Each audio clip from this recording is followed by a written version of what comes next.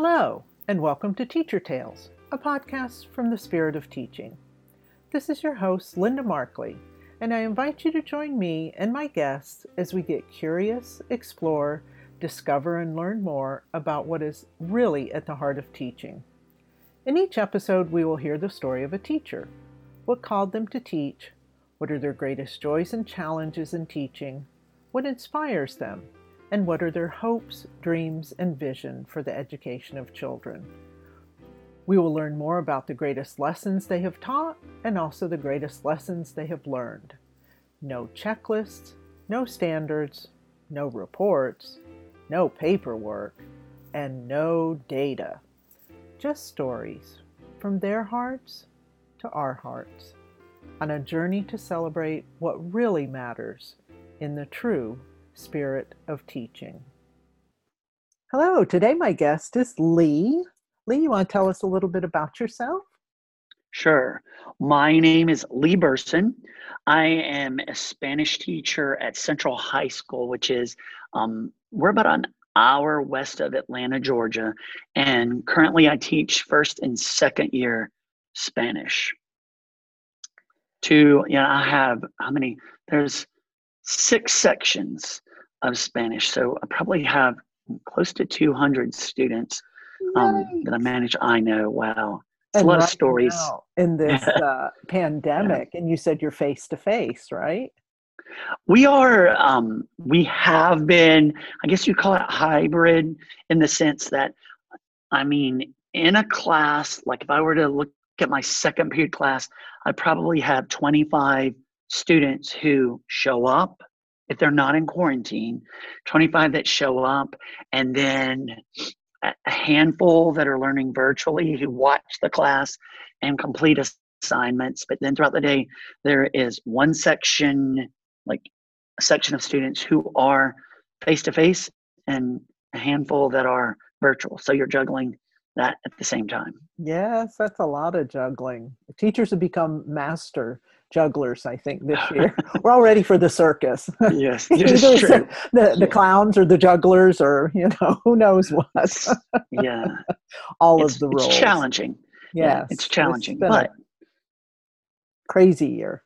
And a lot of teachers have said, like you were saying earlier, that this is the toughest year ever teaching. And a lot of teachers are leaving, and a lot of teachers are having epiphanies and having to change certain things. And maybe it's come to the surface why they really love teaching, and others are maybe realizing they didn't love teaching as much as they thought they did. But teaching is such an individual journey, in the sense that, like, now I can't compare myself to some of the teachers in Atlanta who are completely virtual, who are trying to, or struggling, I should say, struggling to get them to participate in a virtual setting. Whereas you have others who may have a class where they're juggling students who are at home simultaneously with them sitting in front of them, and they're having to teach like that. So it's like this year you can't compare yourself to anyone. It's just, you just do your thing and you try to do it the best you can. Yes, very true. And I am, at the same time, some might be jealous of the sense that I'm able to teach them face to face, where in our system we are masks expected. That's what it's masks are expected. So we can't require them, we can't argue with them, we can just role model. And I would say probably 80% of my students wear a mask. And sometimes I'm accustomed to seeing students only wearing a mask. So it is, I thought it would be more challenging. But it's something that we've come to make work. And I say that to say that, like, because they're face to face, we still are able to laugh and learn together. And so I know what that student in front of me or near me is capable of. I have a sense of them as a person that you just have to struggle to find virtually. And it's been easier in that sense, even though we may be learning with masks and trying to distance.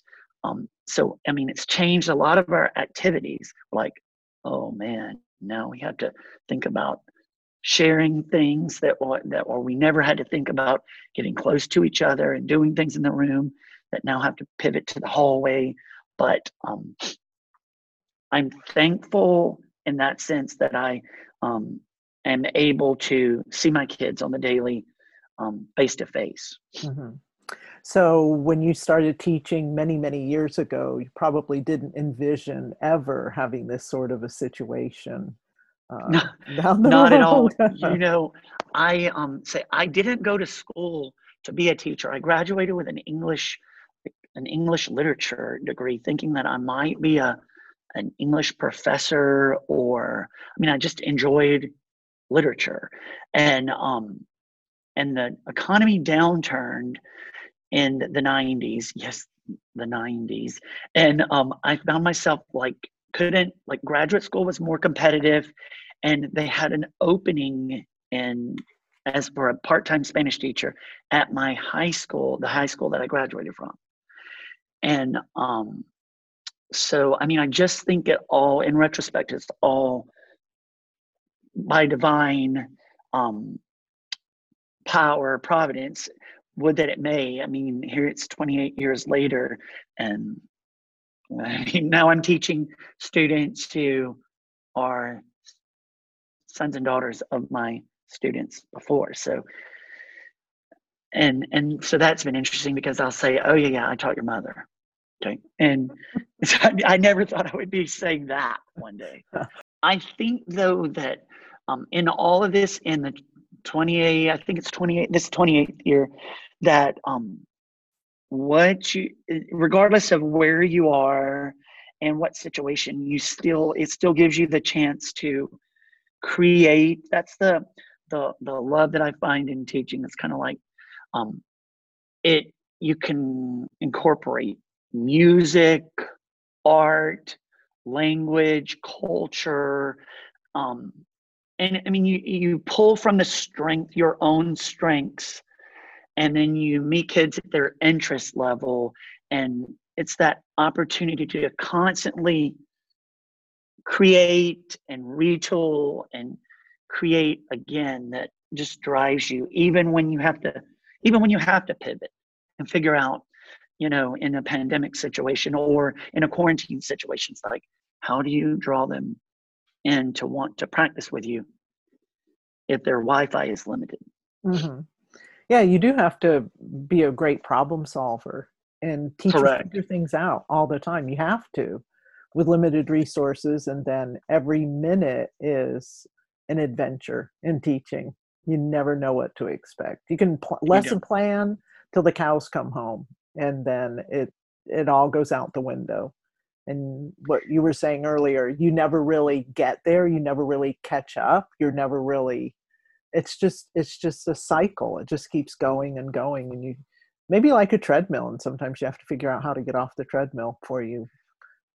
Well, I think that quarantine taught me a big lesson. It was like I'd wake up in the morning and go, "You got 8 hours of sleep last night?" Like, that was never a habit that I had practiced teaching, and that we were doing smaller, more focused activities. It's like you weren't trying to create a multitude of things to keep class moving. You were just compacting it. And so it basically boiled everything down to what's important with you and what's important in the classroom. And that is the beauty of all of this, is that whereas technology allows you to reach them and create different things or recreate them, we'll take plans that we have done, we used to could do when you pass things around, you shared them, and then we figure out, okay, this would work better using technology to do this in a different variation. But it's the curse as well that, okay, they have shorter attention spans, that they're used to being entertained. They're used to looking at a screen. They're not used to human interaction. I mean, truly, we focus on making sure that when they walk in the door, that they greet you. I mean, that we even say, we tell them, and I'm using air quotes, that it's tied into your part of your daily participation or grade, that it's rude to just walk in and not acknowledge the people in the room, because they don't come with that innate sense. We say it's an American thing that does not, like, we just go about our way and we get it done. But I'm like, you need to get eye contact and you need to speak. And it is funny to watch growth, because they make sure that they don't interrupt you, but they'll greet you. And that's just part of human nature, that, like, it makes you a better citizen, a better person. Because I say, in a Spanish speaking culture, if you were to walk in the room and not speak to them, you would come across as rude. So all of us, all of the language teachers focus on making sure that when they walk in, that they greet us. It's as simple as that. And we still do that. Well, teachers have a bigger role in that. We are not just teaching the subject that we're teaching kids how to be good human beings, good citizens of the world.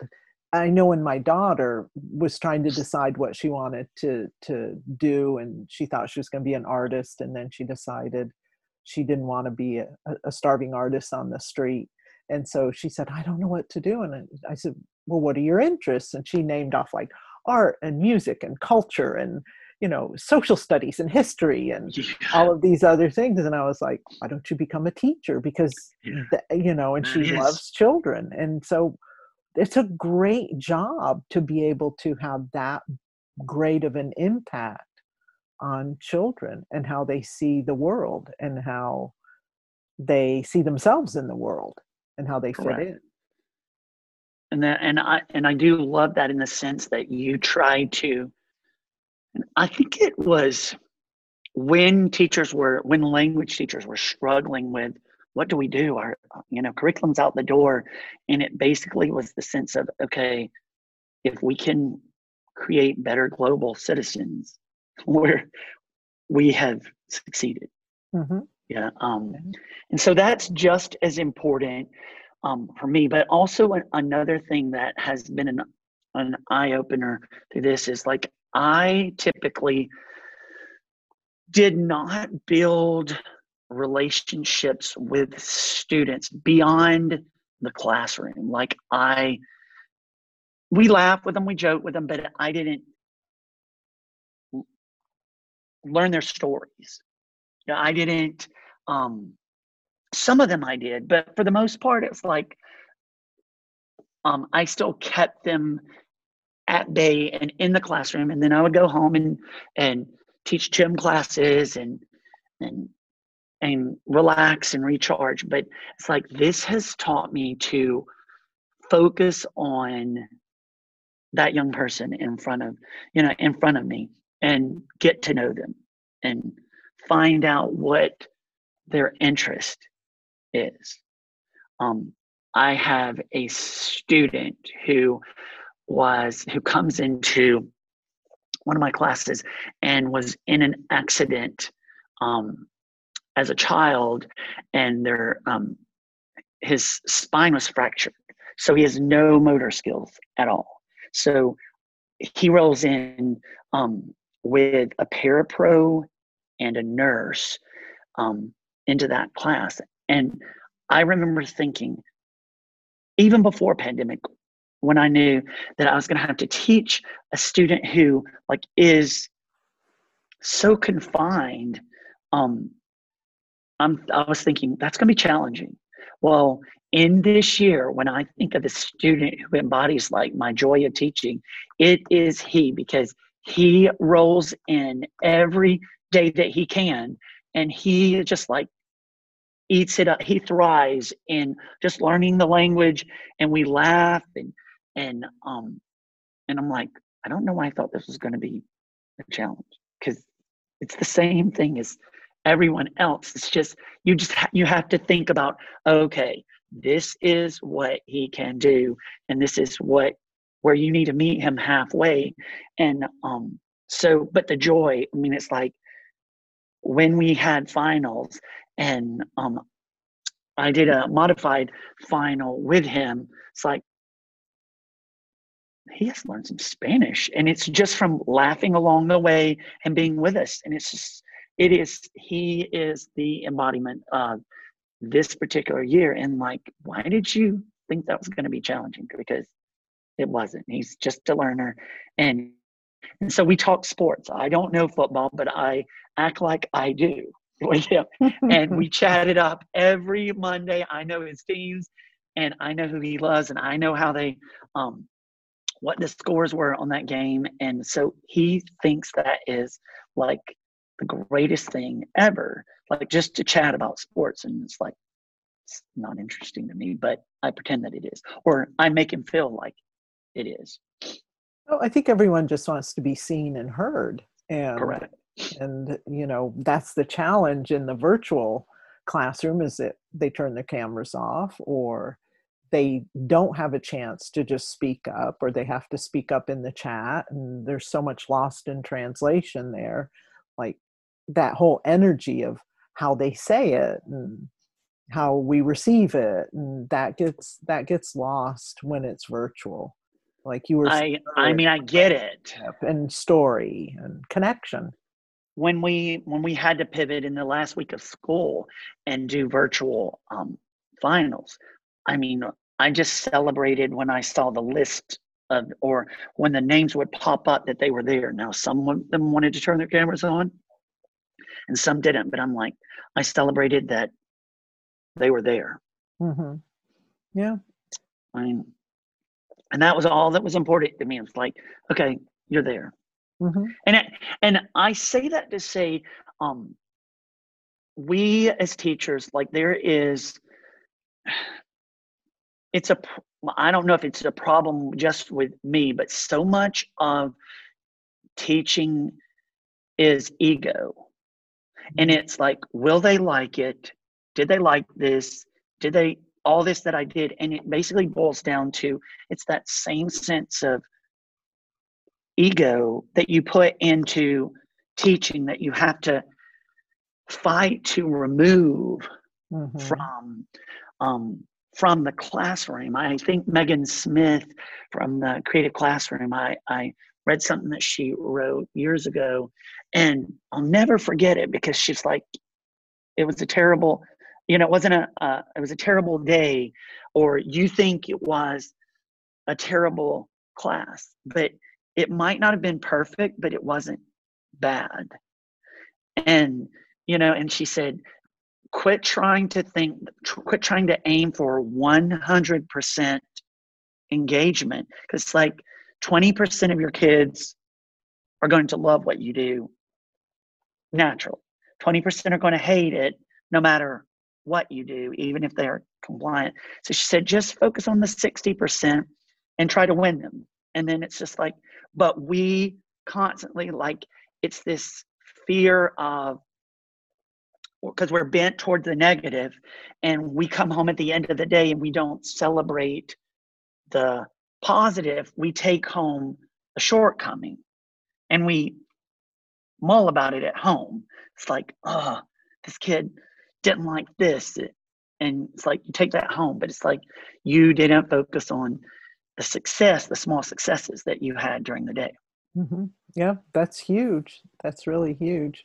And it can, as we were talking about earlier, it can lead to burnout. It can lead to, like, you're constantly striving for that 100% and that perfection, and trying to get everybody doing everything that you want them to do. And we have to develop either a superhuman physical strength or mental strength to endure it. It's like running a marathon every minute of the day, and it's not sustainable. Correct. When I was in my 20th year, I had been teaching at the same school, the school that I graduated from. But at 20 years, my voice was shot. Um, my vocal cords were like, I couldn't muster a voice to speak in the morning. I was like in fear, like I would not be able to say anything. It's a teacher's worst fear. And I faced burnout. I was like, I hate this job. I can't do it. There's no happiness in it. And so I abandoned, like I left teaching. Like I just hit burnout wall, and I never thought, I'm like, yeah, I'm done. I pivoted to completely, didn't even do Spanish. I was working for a technology company, but I was miserable. I had to have vocal surgery just from, because all I do was talk all day. They're like, you are an unhealthy, you need to stop talking.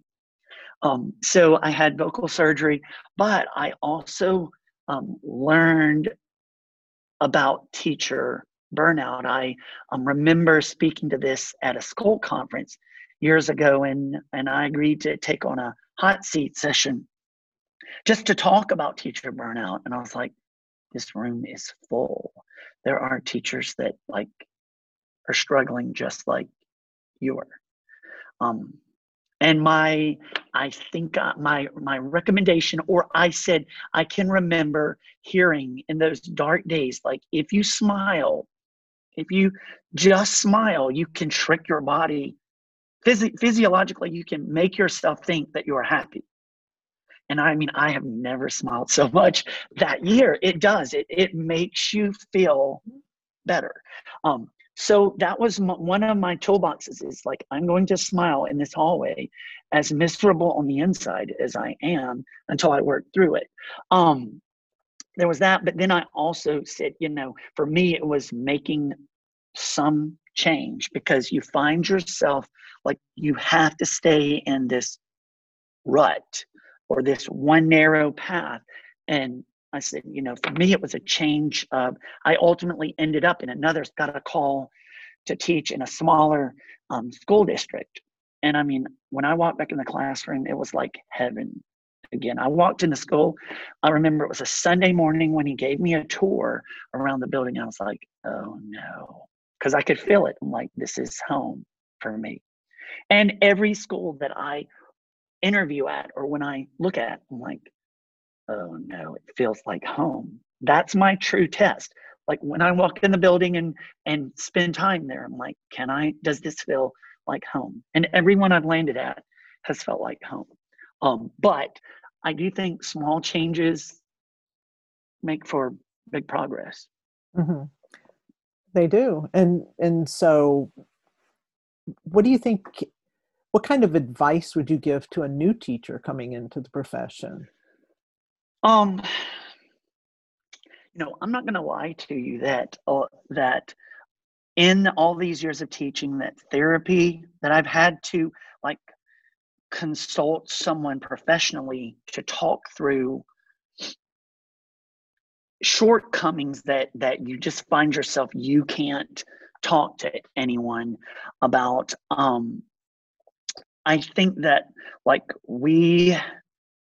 everyone has, well, it's a big term in the therapy world, but they're like cognitive distortions, and everyone has their own ways of doing them, but you talk yourself into negative patterns.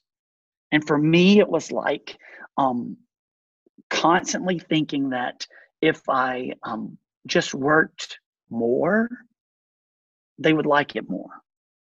I'm like, I would find myself on Sunday afternoon, like working. I'd be the only car at the school, and I'd be working. I'm like, well, if I just work more, they'll like it. And it's like, the math doesn't work out because it doesn't equal happiness in the classroom.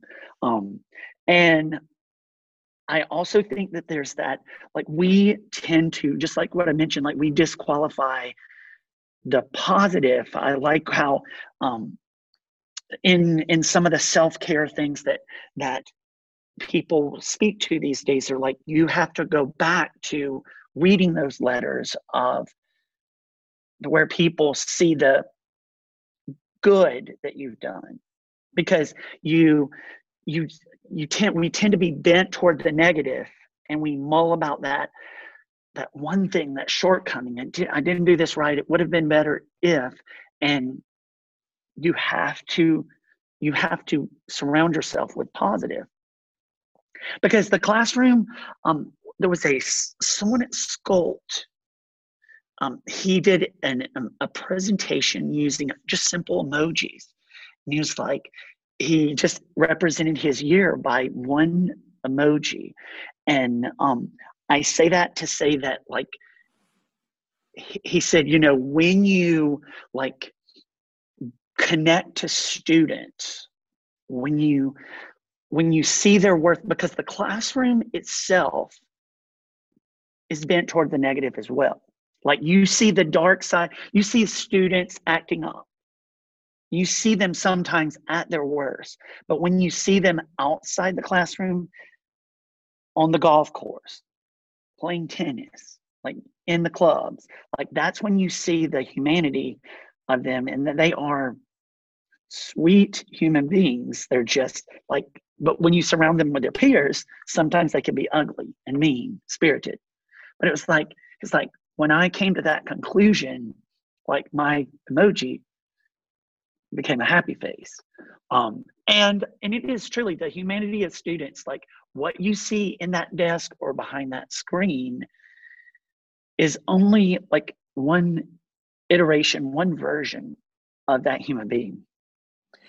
You want to talk a little bit, because before we started the podcast, you Yeah. were talking about the masks and how Oh yeah. you had the metaphor of the masks and getting to know the students and using Flipgrid and just a kind of epiphany. So, well, I don't know. It's a phenomena that they're going to have a term for this somewhere. Is that, you build an impression of a person behind the mask.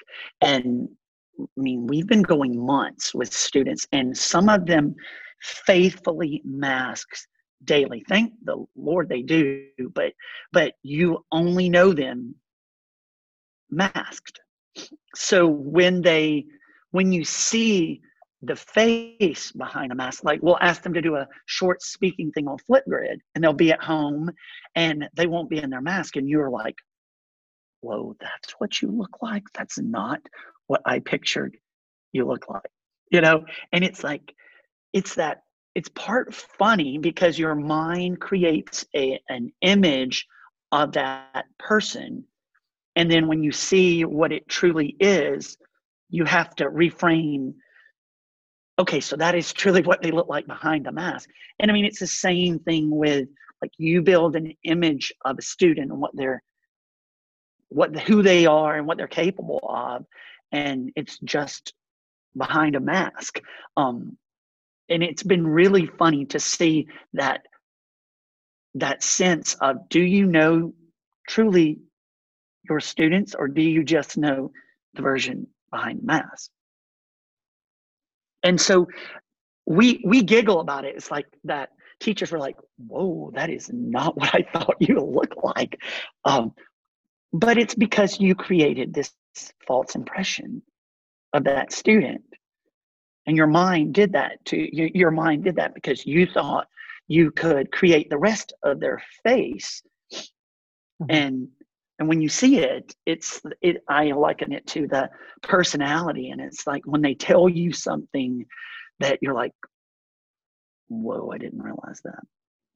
It goes to what you were saying about getting to know your students, getting to know their stories, and a little bit the Shrek syndrome of peeling back the layers and getting right behind that mask, literally behind the mask of who they really are as human beings, that humanity again in them, that they're people just like you and me and every other person on the planet. And we have the beauty of teaching languages and seeing that humanity in all cultures and trying to point that out and get them to realize that. And that's wonderful for them to witness that epiphany of, oh, this person who speaks this other language, who may dress differently than I do, and, practices different holiday traditions than I do, but yet they're the same as I am. Exactly. Isn't that wonderful? It really is. And I mean, right now, I just think the challenge with teachers is, well, particularly in our situation, is there's so many stories. Like, I think at one point I had 185 students on a roster, and that's so many different stories in your mind. And it's you want everyone to succeed, and you have to come to the point where it's like you just have to meet them where they are. But it's the stories. I think that's a struggle for whether you're face-to-face or virtual. It's trying to find the story of those students, to find the true story of that student, Mm-hmm. and still like meet them where they are, with all things considered in 2020 and 2021. If your goal every day is to meet a student where he or she is, you got 100%, success rate every day then, if that's what you can do. If you can you Right. just want to meet them where they are instead of always shooting for something way beyond where they are, and then expecting some kids it may be a very short, journey. For others, it may be a huge journey, long journey that's not going to happen right away. And that's where we disappoint ourselves, is when we set ourselves up for those expectations, going back again to what you were saying earlier, that perfection, and that, we got to get them there every step of the way now, and we can't take time, and we can't allow for anything else. And the pandemic has taught us that you got to meet them where they are, and you got to celebrate what you can do with them, where they have come from, and and just celebrate that. I Yeah. agree. Yeah. I agree. So maybe that's why you said there's a lot of joy this year, because you've let go of a lot of things that are not, they're so not important. They really aren't. End of course Right. exams, they're not important. Well, yeah, They're it's not. your curriculum is just, it's fluid, and we find ourselves going, does this really matter? Mm-hmm. Did this matter anyway? And now, Mm-hmm. does it? What are you left with at the end of the day? Mm-hmm.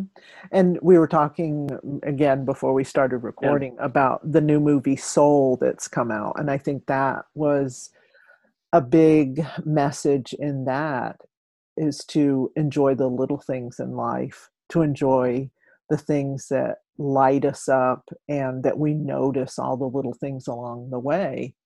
And I think when you relax, and now you're more relaxed in teaching, and you're just trying to meet them where they are, you can enjoy it so much more. When you're constantly striving to climb a mountain, or having a goal, like we do this to kids all the time. We're like, unless you get a 5 on the AP exam, unless you take 10 AP courses, unless you apply to Ivy League schools, unless you get a perfect score on the SAT, then you're going to be a failure in life. And that is so not true. That is such a lie that we're telling kids. We're just, and so what happens when they do get that perfect SAT score, and then they go off to an Ivy League school, and then they don't like it, and then they don't know what to do, and It truly is. And when we were in the quarantine, or when everyone was at home, I mean, the simplicity of getting outside, it just so happened in Georgia to be, we had a beautiful spring. I mean, weather was perfect. But it was like, I didn't walk as much. Like I had never walked before. And we tried to walk almost every single day. And there was just the beauty in something so simple to clear your head. And it's like, it's just simple and small. Mm-hmm. Whereas I would be running to the gym to work out and try to teach a gym class. And I'm like, really? It's just about all you gotta do is walk. Mm-hmm. And Yeah. the break from your curriculum. Sometimes we Yeah. just need to just stop and just be like, let's check in. How y'all doing? Yeah. Tell me what you did this last weekend. Tell me what you're going to do for the holidays. Tell me your story here again. And I know there's such pressure with my daughter. They're constantly coming in and saying, what standard are you on? You should have been on that standard on Tuesday. Why? And it's Friday. You're behind already. And then the shaming and everything starts, and and then you get on that treadmill of like, I've got to catch up. I've got to catch up. I've got to catch up. And you just burn out. You burn out, and you burn the kids out too, because they feel it too, and they shut down. I agree. Tell me again what your principal said about the first day. I love that. Yeah. Okay, so the principal that I currently work for is he is a former chemistry teacher. Just he's tall, quiet. He's very like measured, and you can see he doesn't get rattled easily. But this was pre-pandemic. It was the day before the start of the school year on my first year teaching for him. And he said, tomorrow at 8:20 the bell will ring. And he said, you at that point from you have 185 days to create or to build a relationship with every student that you teach. Said all the numbers will follow, but he said that's all that matters. And I'm like, truly, he's right. Mm-hmm. He's right, because he we don't focus on. I don't get the pressure for that. It's just like, do you know those students when they walk in? And because all the rest will follow. Mm-hmm. And what a gift too. That's such great advice from an administrator, and such permission that he's giving you to be able to build those relationships, because those are the greatest rewards, those relationships that will last a lifetime. They will get back in touch with you. They will grow into wonderful human beings that are contributing to the world long after we're gone. And that's our legacy. And that's why we do what we do, I think, every day. And that's the joy of it. We can't focus on the other part of it. It's, we're growing little human beings. And I love like that. it. Yeah. I like it. Thanks for letting me do this. Well, thank you for being on here. So at the end, I have like a little rapid fire, just fill in the blank, whatever comes to your heart. Okay? Okay. Teaching is? Never dull. No. Never a dull moment. No, especially nowadays. Learning happens when? Learning happens when you know the other person on the other side. That relationship. The biggest change that needs to happen in education is? The I think it is happening is the expectations are adjusted, and it's more fluid and it's more organic. I mean, because like the College Board says you must know all of this, and it's like, but really, that's not possible right now. So anyway, I say that to say, I think that it's not expectations are lowered, they're just adjusted. Meeting students where they are. Where they aren't, yeah. Our context is different now. So the soil is different that we're growing the seeds in. Oh yeah, sure is. Yeah. My greatest hope for my students is that they know, or that they feel loved and appreciated by me. Because too many times I can get focused on that. I want them to enjoy what they learn, but instead it's like that they know that one thing that I have done this year, and I'll say that, is that I have on my calendar, I mark everyone's birthday, and even former students. So when I see them in the hall, I'm like, "Did you have a good birthday yesterday?" And they're like, "How did you know?" And I'm like, "Because I just made an effort to notice it." mm-hmm. You know, it's just the small things. Like, mm-hmm. do you just know that you're there and loved and appreciated? Mm-hmm. That's so wonderful. And they'll never forget that. They'll never forget that you know their birthday. Even on Facebook now, most of my friends are former students, and of course it pops up. Facebook, thank goodness, gives me a reminder. But I'll just, message them and say happy birthday, and they're just like, "Oh my gosh, how are you doing?" I still remember when in Spanish class we did this, or French class we did that, and it's so. Human connection. It means a lot. Yeah. It does. So I want to be remembered by my students as.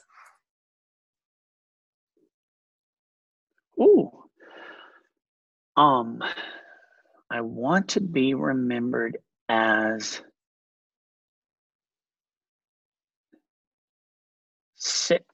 Senor. They'll say, "Oh, Senor," as Senor who gave them a memorable experience. And there's a curse in that, trying to make it memorable. But that is truly, like, for me, Spanish was just so, it was old school. And I just came to it. I remember going to Spain and coming back from Spain and going, I'm just going to make sure that whatever they know when they leave, they won't forget the experience. Mm-hmm. They might forget the words, but they won't forget the experience. Mm-hmm. That reminds me of the Maya Angelou quote that says, "People won't remember what you've said to them, but they'll remember how you made them feel." Right. And that's what you're doing, how they feel about their experience in your classroom. And that's huge. That's what needs to change, because too many experiences now in the classroom for teachers and for students is not about warm fuzzy feelings. It's just not that. So we need to change that for sure. Definitely. Yeah.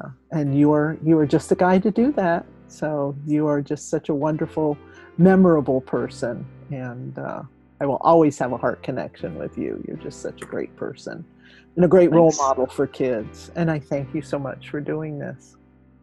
Thank you, Linda.